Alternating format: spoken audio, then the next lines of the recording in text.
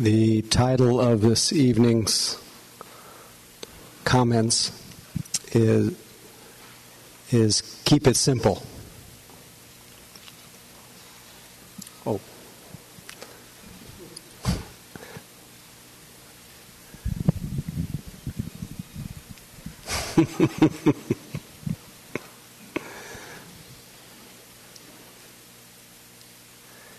I was thinking during the sitting tonight about my daughter Molly's new passion. Her new passion is taking old CD cases and creating installations with them, transforming them into rooms for dolls, for transforming them into aquariums, creating world upon world with these old CD cases. And she is doing this with, it's now 4 days running, with great passion and purpose. And part of her purpose is to save the polar bears. Because she knows that the stuff that's just thrown away just goes into the dumps or whatever, and it promotes the warming of our atmosphere, which promotes the dissolution of the polar ice caps, etc., and that she's doing her small bit where life touches her to save the planet. That's one of her motivations. So she's getting educated. So all that's beautiful in terms of, in my mind, to have that wider view of what we're doing. But what also really touches me is the utter simplicity of what she's doing. How little it takes for her to feel happy. And it's such a reminder of my tendency, others' tendencies, all of our tendency to think that we need so much to be happy. We need to go so many places. We need to have so much stuff. We need to multiply our experiences. We need to work things out, think things through. That our practice has been, rather than to simplify and find happiness in the simple moments, our practice has been to complicate. As I often say when I talk about our delusion, I always like to remind myself and remind everyone that our delusion, and in this case our delusion about what actually makes us happy, is very innocent. We don't set about, we all just long to be happy, but yet in the way that we live our lives we end up complicating it. So I thought that I would think about tonight how, at least for me, how I can become more simple, how I can live more simply. I've noticed over the years that in spite of having a very engaged life, my life is pretty simple. I've become, over the years, and I think this is a result of practice, I've become mostly interested in the present moment. I'm not so interested in the next one, or the one that happened already. I'm just more and I think it's because I somehow or other got hooked into a meditation practice early on when I was 17.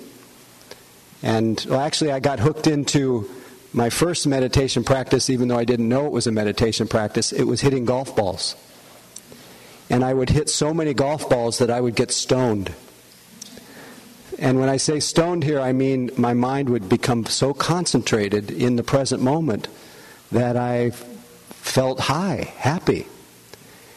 And I didn't realize it at the time that even though there was quite an infrastructure of privilege in a way that it would allow me to hit hours of golf balls, I can't deny that infrastructure.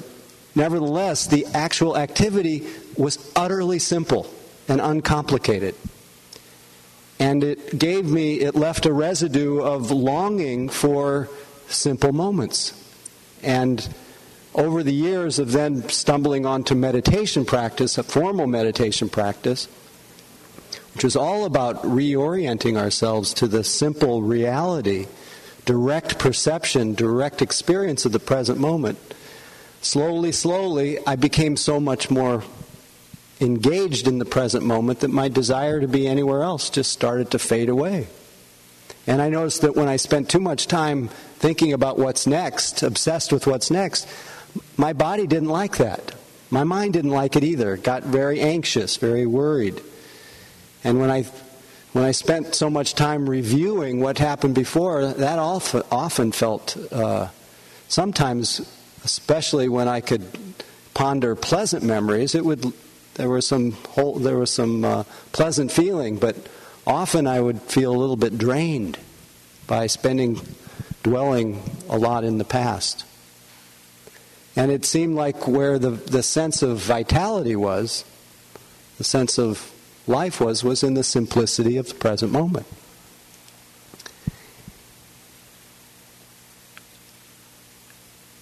And by hanging out in the present moment, interestingly enough, there's a lot less of me.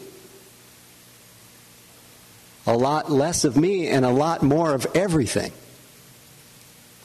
In fact, progressively, I've become pretty disinterested in myself.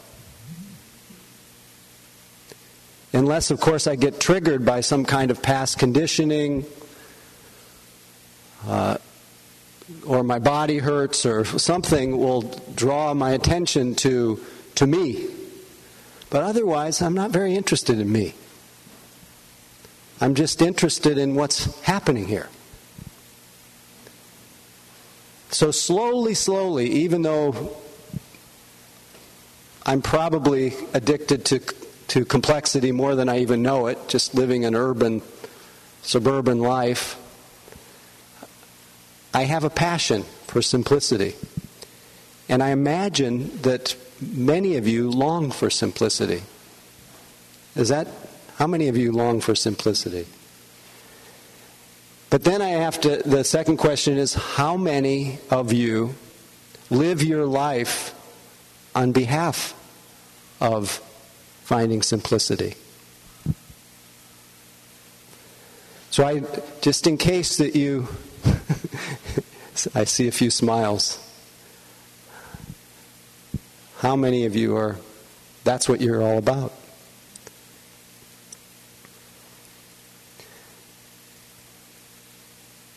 Do you want to say something? Please. Okay. Well, I actually made a list of, the question was define simplicity. The simplicity is the opposite of complicated. So I listed several areas of our life where you can look at to decide whether your life is simple or complicated. Your meditation practice. It's one of those places that it's very easy to complicate. We have a practice for this and a practice for that. And an idea that I have to go here, I have to do this kind of retreat, I have to meet that kind of teacher. I have friends that I've practiced with over the years that are, they're always in pursuit of the next teacher, of the next experience, of the next retreat. And I think that partly just comes out of love for the Dharma and celebrating the life of the Dharma and sharing like-minded company and all that. But there's also, it can also have within it a kind of compulsion that actually feeds the sense of the identity of the seeker. That ultimately, the whole point of the practice is to be a finder, not a seeker. But yet we can get on this wheel of endless searching. And that complicates our practice. So a simple practice, what would a simple practice look like? If you think about what the Buddha suggested, he didn't suggest complicating your life.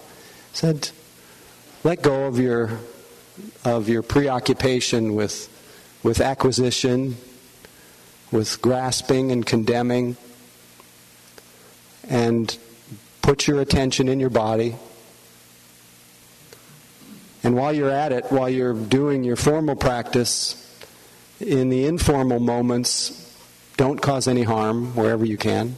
Speak kindly, act kindly.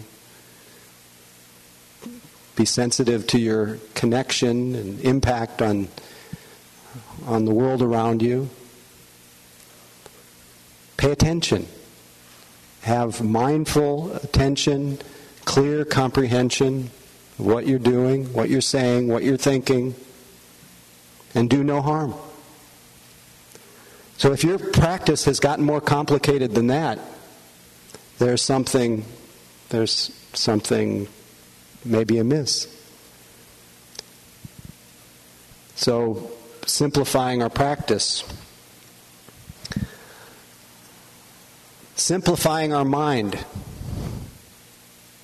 Now, what does a complicated mind look like? We can look at complicated mind is a mind that's incessantly reviewing, commenting, judging, comparing, analyzing, interpreting, remembering, planning, liking, disliking, reacting. That's a flywheel, a waterfall of thinking. Complicated mind is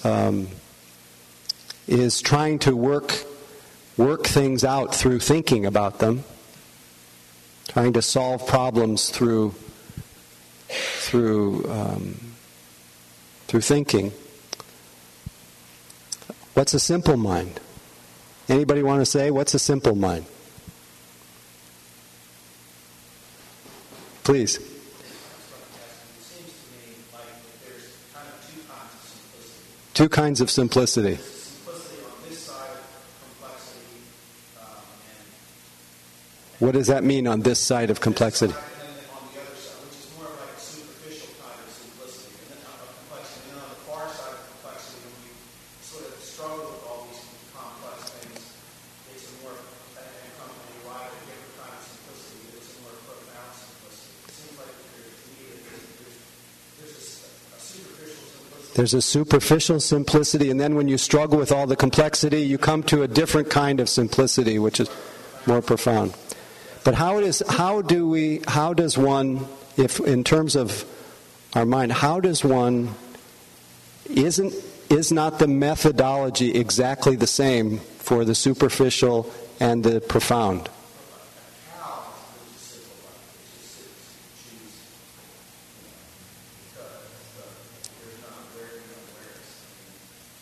So a cow lives. So that kind of simplicity that's just that's kind of unconscious. It's just dull and not really right. I see what you're saying. Please. I think that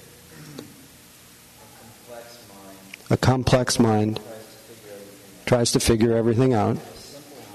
Simple mind. A simple mind realizes that there's nothing to figure out, right?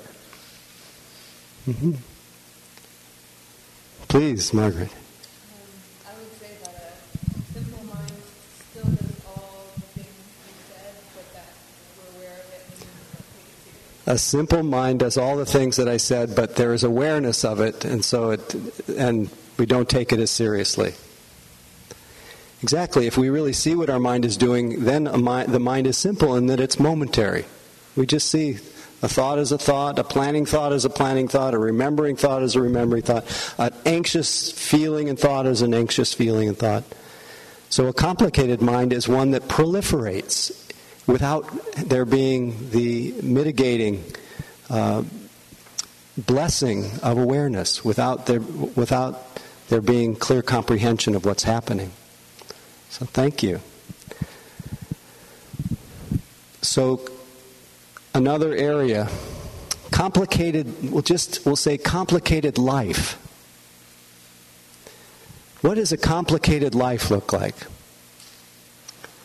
To me, when I think of a complicated life, I think of a life that is overscheduled, where there is at least an attempt to multitask, to do more than one thing at a time,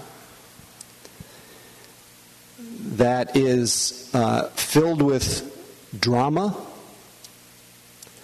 where in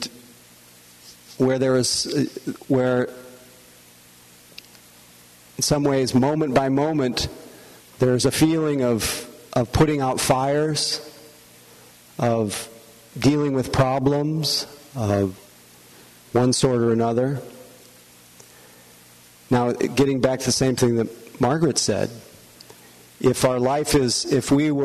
we're clearly comprehending what's happening moment to moment, even a very filled life becomes more simple. We know that even in the most complicated life, in unknowing, it builds up and our body freezes and we become tense and buzzing. But in the same life filled with everything, we realize if we are aware, if awareness shines through, if we are oriented to the fact that even the most complicated life is a life of just moments. And that the next moment has not happened yet. And the one before is already gone, that there's really only one moment at a time. Now if we know that, it doesn't even I would say that on the surface, a lot of my friends, just when they look at my schedule, they just are blown away. Said, you're so busy.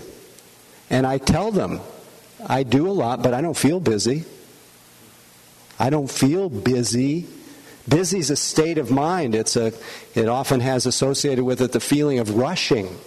And rushing doesn't have a lot to do with speed either. It has to do with a kind of momentum in our mind. A kind of the winds being up, not embodied, not settled.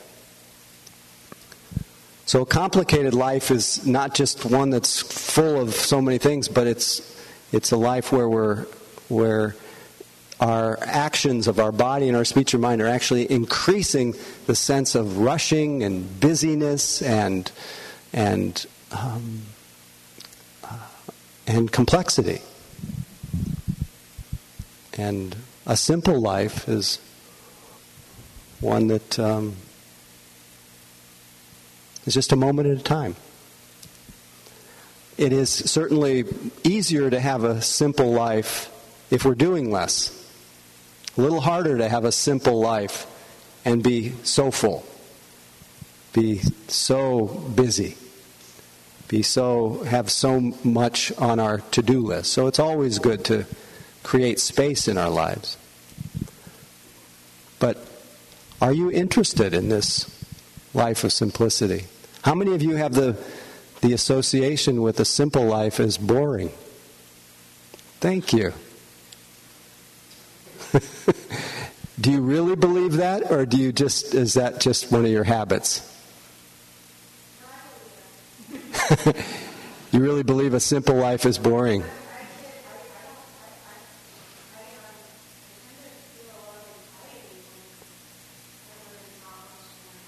Right, you tend to feel a lot of anxiety when not a lot's going on.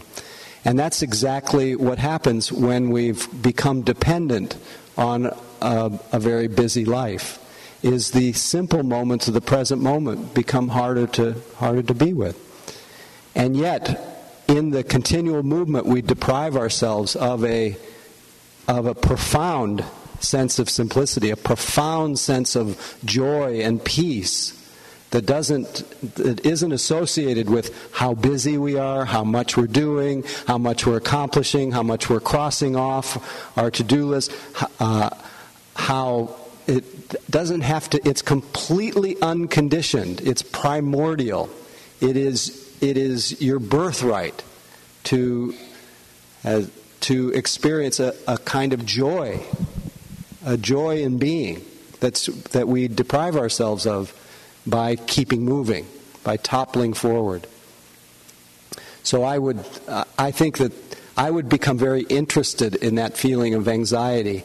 That feeling of anxiety may, if you hang out with it a little bit, it may actually bring you to a kind of well-being that none of your busyness could ever bring you to. Unless you're actually open to the pain of busyness, and that would become the springboard to peace. Somebody else, Larry, what about your... Just a habit. Thank you.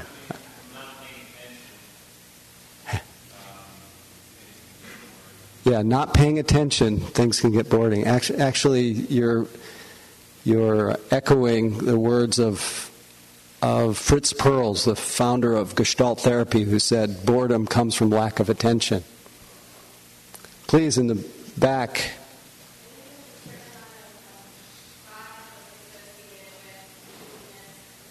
Yes, there's a certain degree of pride associated with busyness and complexity.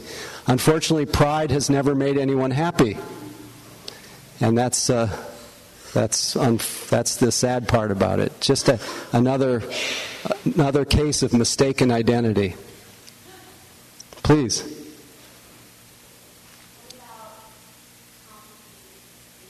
Complicated decisions. Say more about your question. Complicated choices. Yes. Yeah, there are complications. There are results to whatever choice you make. But I think the complicated part is trying to figure it out, as the fellow was saying before. How do you figure something out without thinking about it? Well, what we're used to, you can see that our methodology of trying to think through things has generally wound us up into that state of frenzy and anxiety. So a couple things that I found useful is that, first of all, to tease out whatever decision is being made or whatever choice, separate that out from the idea of happiness. Because as soon as you associate any decision with whether it'll make you happy or not, you've already left home. You've already left the true source of happiness. So if I separate those things out and I realize that fundamental truth that nothing can make me happier than I am, that's the starting point. If I remember that, that's what I call first things first. That's what the whole point of the Buddha's teaching was, to find a sense of well-being that doesn't depend on what happens. Unassailable, unconditioned happiness. That's what it's all about. That's not one that we usually think of. We usually think of happiness as based on, if conditions turn out in a pleasant way, I'll be happy. If they're unpleasant, I'll be unhappy. That kind of happiness is so unreliable that it continually puts us in a state of anxiety. So for me, separating those two out, a decision from happiness. So my happiness doesn't depend on decisions. It depends on how I work with whatever decision I make, how I relate to it, how I live with it, how I live with myself moment by moment. So there's that part. The other part is that I've noticed, and if we really pay attention to what happens in our decision making, that's why we practice mindfulness, is to see what actually happens when we do these things, to get to become self-aware enough to see what the results are when we do one thing versus another. I've noticed that when it's usually after I've exhausted my mind and I've given up, that a decision will just come forward. I'll call it the right decision, will just emerge, the one that resonates with the heart. But as long as I was noodling about it, I couldn't sense that.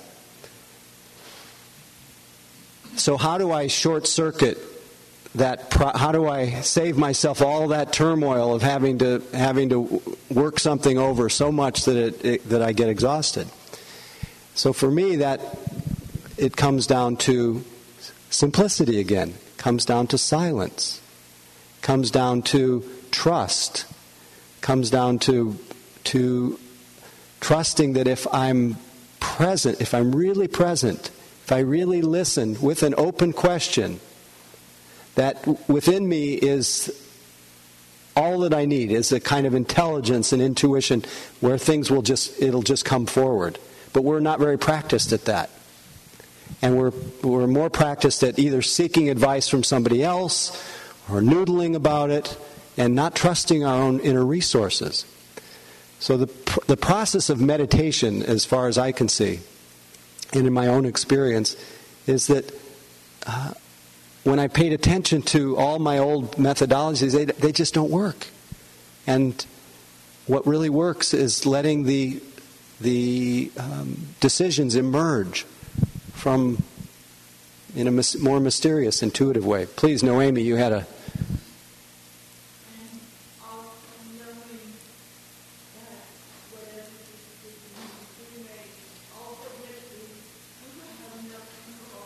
Yeah, knowing whatever decision you make, ultimately you have no control. That's right. Yeah, often the decision making is an attempt to try to control our life, and yeah, outright exposure, as Helen Keller put it, is much more. Jim, you had your hand up before, please.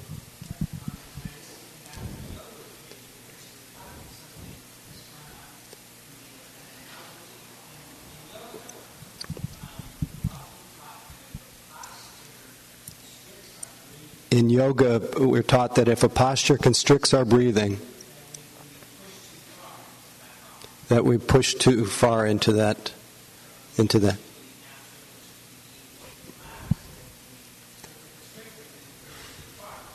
Yeah, we've gone too far if our breath is constricted, yes.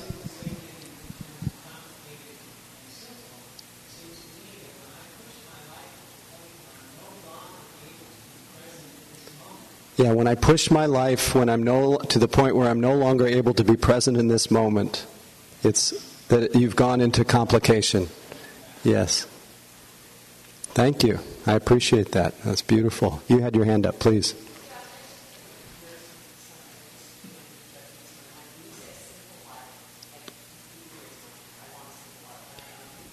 You want a simple life, yes. You were forced into a simple life, yes.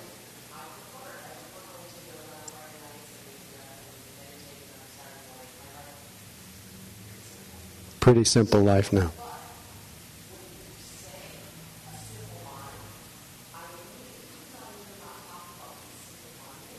Now I'm not talking about I'm talking about being simple, not a simpleton. Yes, you're... No. Yes, I want to be beautiful.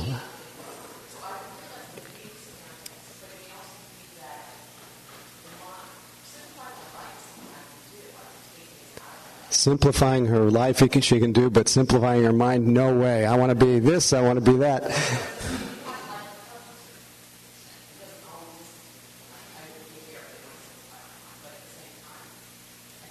Right. You can see the conditioning that wants to just keep the...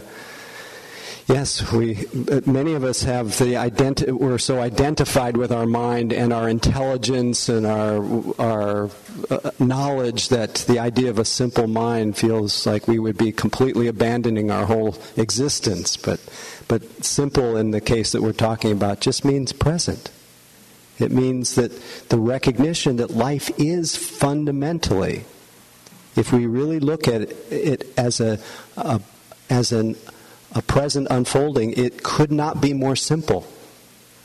And we can begin to see the difference between the simplicity of, as the Buddha gave this great teaching to one of his students named Bahiya, where he encouraged him to practice every day, and he says, just do this, Bahiya, train in this way. In the seen, let there just be what's seen. In the heard, let there be what's heard. In the smell, just what's smelled. In the tasted, just what's tasted. In the felt, just what's felt. In the cognized, just what's cognized. That's all. No therein, no thereby, no this means this. The enormity of what gets added on, gets piled on to the simple fact that there are 6 experiences repeating themselves over and over. And it's not to say we don't have a lot of problems to solve and a lot of things that we have to deal with. But we have to know that in the midst of whatever drama is going on, there are really just 6 things going on. And if I don't balance all my problems with that awareness of the 6 things, I'm going to take the drama more seriously than I am the fragrance of life that's actually here. I'll miss it. And we're all missing it. We're all missing it. And the missing it, in spite of it seeming that it's so simple here, it's actually so vast here. It's so incomprehensible here. It is so unexplainable here. It's so mysterious here. That the simple is where the amazing is, where the extraordinary is. And it's the repetitious that I think last week I gave the 65,000 thoughts a day, 90% repeats of the day before. That's where life becomes, the complicated life that's what's really boring. That same run of negativity, the same run of I should be different, they should be different, I've been this, you've been that. It's just the same old, tired past repeating itself. That's boring. Sitting with you is not boring right now. I'm on fire sitting with you. And nothing's happening. That's the amazing thing. Absolutely nothing's happening. So I just wanted to go through simple life, simple relationships.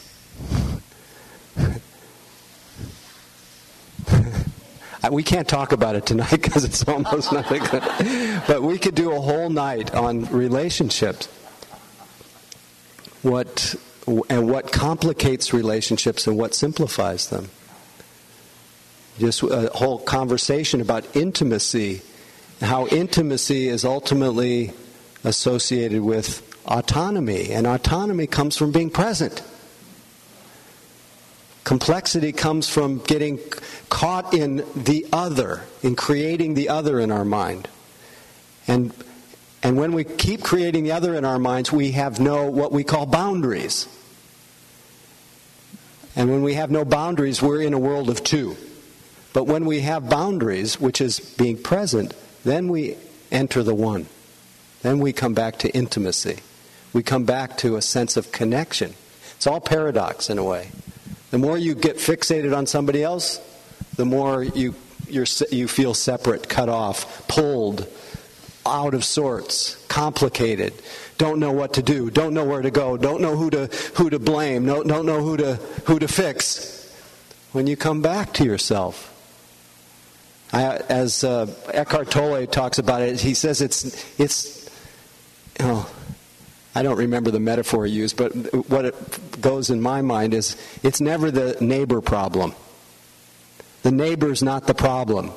It's that whatever the neighbor does, you're not able to stay present. You're not able to deal with the unpleasant. And then what your mind does when it can't deal with the unpleasant, it projects on the neighbor. And then the more it projects on the neighbor, the more you feel like you need better boundaries with the neighbor.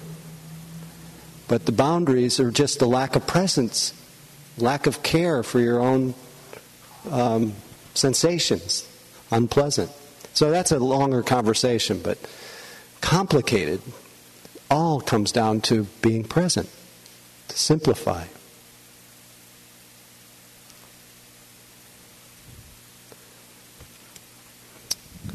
As I started with Molly and her CD cases, just a reminder how little we need to be happy.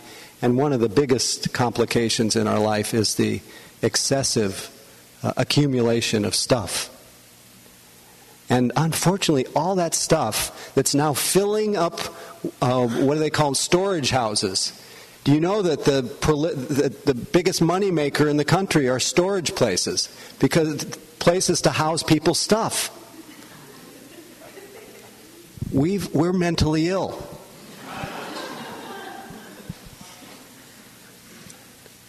And I guess I'll punctuate this by sharing the words of Sri Nisargadatta, where he says, as long as we believe that we need things to be happy, we shall also believe in their absence we must be miserable. Mind shapes itself according to its beliefs. Pleasure is a distraction, he continues, for it merely increases the false conviction that one needs to have and do things to be happy, when in reality it's just the opposite. Real happiness is best expressed negatively as, there's nothing wrong with me. How many of you have that as your regular refrain? There's nothing wrong with me. I have nothing to worry about. After all, the ultimate purpose of practice is to reach a point when this conviction, instead of being only verbal, is based on actual, ever-present experience. Which experience? The experience of being empty, open, uncluttered by memories and expectations. It's like the happiness of open spaces, of being young, of having all the time and energy for doing things, for discovery, for adventure. Your true home is in openness, in emptiness of all content. True happiness has no cause, and what has no cause is immovable. You could say this is the happiness of the Buddha, unconditioned, no cause. Said slightly more poetically in a way, I'll close with a well-repeated passage from a wonderful Tibetan Lama named Gendon Rinpoche, where he reminds us happiness cannot be found through great effort and willpower, but is already present in open relaxation and letting go. Don't strain yourself. There's nothing to do or to undo. Whatever momentarily arises in your body-mind has no real importance at all and has little reality whatsoever. Why identify with, become attached to it, and passing judgment upon it and ourselves? Far better to simply let the entire game happen on its own, springing up and falling back like waves, without changing and manipulating everything. And notice how everything vanishes and reappears magically again and again, time without end. Only our searching for happiness prevents us from seeing it. It's like a vivid rainbow which you pursue without ever catching, or a dog chasing its own tail. Although peace and happiness do not exist as an actual thing or place, it is always available and accompanies you every instant. Don't believe in the reality of good and bad experiences. They're like today's ephemeral weather, like rainbows in the sky. Wanting to grasp the ungraspable, you exhaust yourself in vain. As soon as you open and relax this tight fist of grasping, infinite space is there, open, inviting, comfortable. Make use of the spaciousness, this freedom and natural ease. Don't search any further. Don't go into the tangled jungle looking for the great awakened elephant who's already resting quietly at home in front of your own hearth. Nothing to do or to undo. Nothing to force, nothing to want, and nothing missing. marvelous. Everything happens of itself. So let's just sit quietly.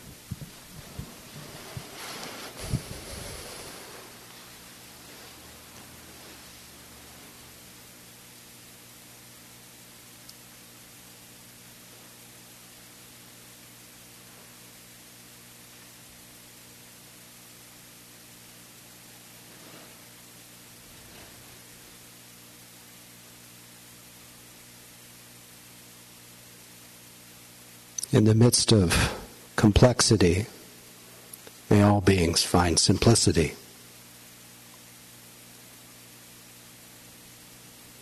May our practice tonight, every day,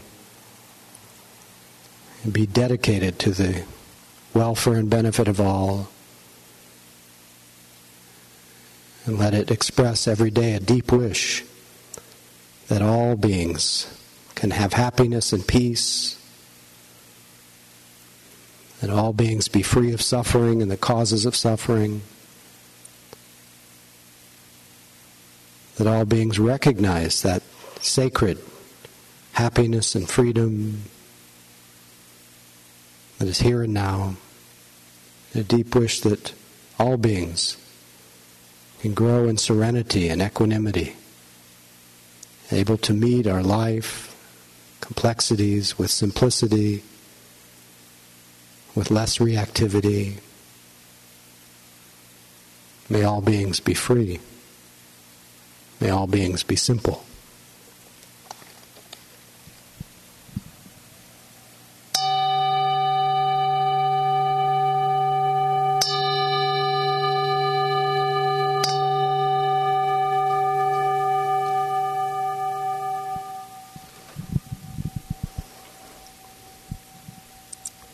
So just one last encouragement, that the best way that I know to keep it simple is to not overlook the simple moments. And I guess the best way to keep remembering not to overlook the simple moments is to actually take time to notice them. And if you can't just do it naturally in your life as you go through the day, do it formally. Sit down every day, lie down, walk very mindfully, sit mindfully. Just do something that helps you be aware of this amazing gift of peace and presence and happiness that's your true home, that can't be found anywhere else. So don't miss your life. You really needed to hear that from me. Not really. Anyway, thanks for being here. Just another reminder, as usual, of the way that the teachings and the room is offered as Ardana, freely offered. But in order for us to meet here, in order for me to do this, we all depend on each other. So there's a basket for room rental Dana. We pay $150 a week. And basket for the teacher Dana, it's all mixed up. And if you're new to this group, you haven't been here before, and you care to offer Dana or generosity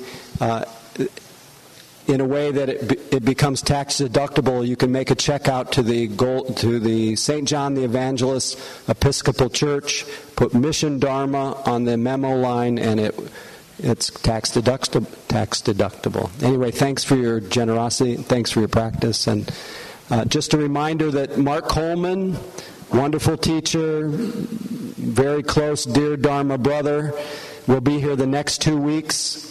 Author of Awake in the Wild. Go buy his book, but you don't even need to buy his book. He'll be right here the next couple of weeks. And really, I hope you enjoy him. He's a beautiful presence, and just I think you'll have a ball with him. So, thank you.